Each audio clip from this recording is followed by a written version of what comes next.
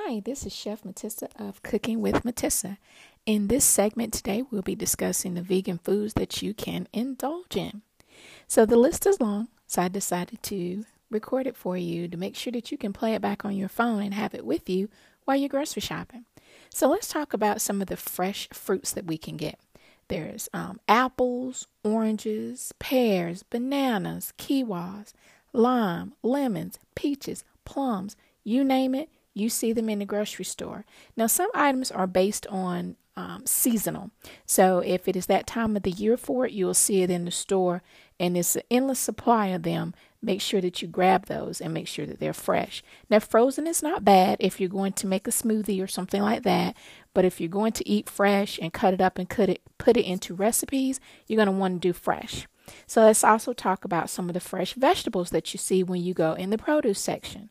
You're going to see carrots, cauliflower, broccoli, some snap peas, bell peppers. I personally like to try all different colors because colors make your dishes pop. So you want to get the one that has the tricolors, that has the green, the red, and the yellow peppers. It's going to make your presentation beautiful, and you're going to want to eat more of it. So try that with your bell peppers. You want fresh tomatoes. You want avocados, spinach, mushrooms, kale, asparagus, cabbage, green cabbage, red cabbage. You take your choice. All the colors are so beautiful. Peas, corn, and the list goes on and on. So when you go in there, you'll see these things. So going back to the fresh, going to fresh in the produce section, make sure that you do your comparison pricing. Weigh it and make sure that that option is good for you at that store.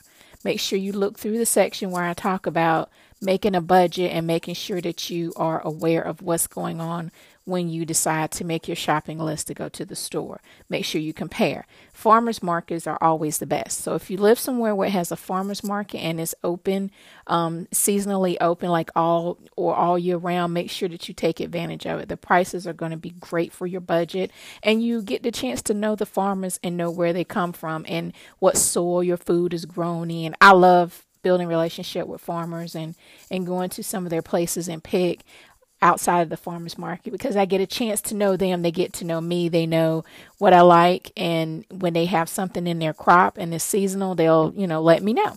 So get to know your farmers and know where stuff is coming from. So back to the program. Let's talk about some of the different grains that you can have. So of course you can have anything like oatmeal, quinoa, couscous, millet.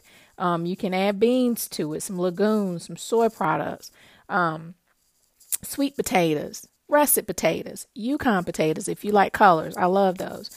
Make sure that everything when you go grocery shopping that you will need is going to be the outer line part of the store when it comes to your fresh fruits.